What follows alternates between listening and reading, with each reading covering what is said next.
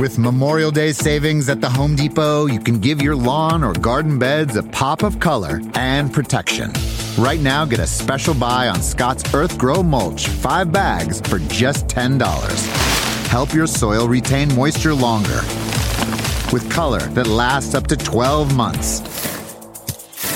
Shop Memorial Day savings for a special buy on Scott's Earth Grow Mulch, 5 bags for just $10 at the Home Depot.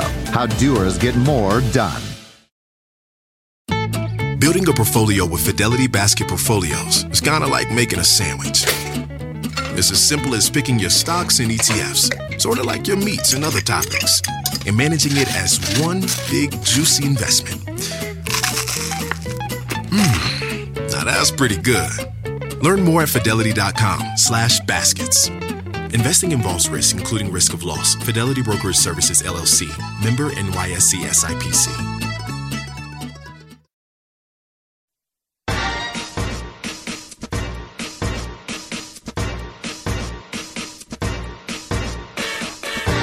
Hi everyone, I'm Cheryl Butler, and you're listening to the Mighty Mommy's Quick and Dirty Tips podcast, which will help make your life as a parent a little bit easier and a lot more fun. Welcome. Today's episode is number 332, titled 5 Surefire Ways to Say No to Your Kids. Saying no to your kids can be a challenge, but it's absolutely necessary to teach them right from wrong, help them learn boundaries, and, if nothing else, demonstrate that they can't always get their way in life. Sometimes the answer is simply no. It's easier said than done, however. Saying no can often be one of the most difficult things parents have to do. If you waver and your kids learn that your no doesn't really mean no, though, you're going to be setting them up for a very disappointing life. Here are Mighty Mommy's 5 tips for saying no to your children. Tip number 1. Lay the groundwork when things are going smoothly. Depending on your child's age and what the situation might be in which you have to say no, I've had great success by having preemptive conversations at their level in which we discuss things before there's any friction. For example, if you know you're going to take the kids food shopping that afternoon, sit down before you leave for the store and let them know that they'll be going to the store with you. Make it clear that you have a specific list of items that you'll be buying and no extra money in the budget for trying out the latest brand of cereal that they saw on TV. Tell them there won't be any items purchased at the checkout lane either, regardless of how tempting that triple berry bubblegum might look at the time.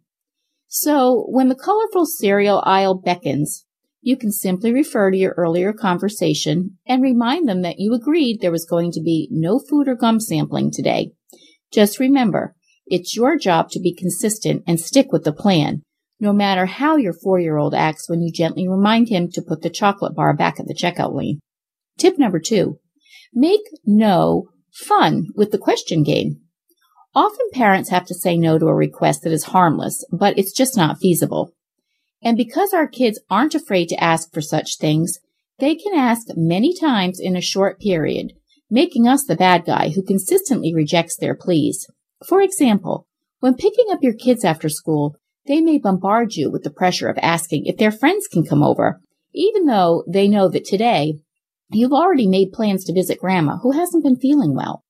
First, you can remind them that today isn't possible because Grandma is looking forward to their visit, and that you can try for another day for next week for a play date. But once in the car, you can ask questions such as, if you and Kate could have played after school, what would you have done first? And what would you have made for an after-school snack? True, she's not having the play date she requested, and you did have to say no, but you gave a reason it wouldn't work today, and then engaged her in a fun game to get her thinking about what she'll enjoy when her friend and she do get together next week. Tip number 3. Use it sparingly, not automatically. Having 8 kids means I'm asked hundreds of questions a week, sometimes in just a day, by them.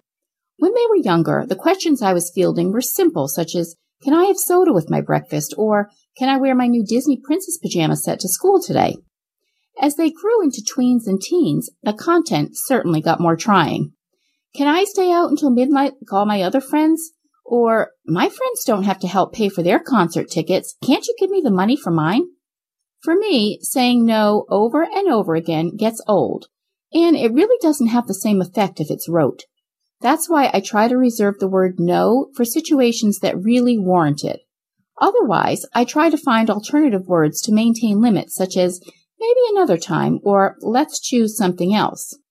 Also, when one of my kids does ask me for something that I think I should consider, I ask them why they want to do this particular activity or why they really need the item that they want me to buy. This way, I'm giving them the opportunity to be heard and not automatically dismissed. For example, my daughter wanted to borrow my new car to attend a friend's graduation ceremony last week. It was being held nearly 2 hours away from where we live, and she couldn't get there any other way, so she wanted to drive herself. Otherwise, she'd have to piece together rides both ways, with people that she didn't really know that well. My first reaction was to say, no way, I've only had my new car for a couple of weeks, and I don't really want you driving it on a long-distance trip.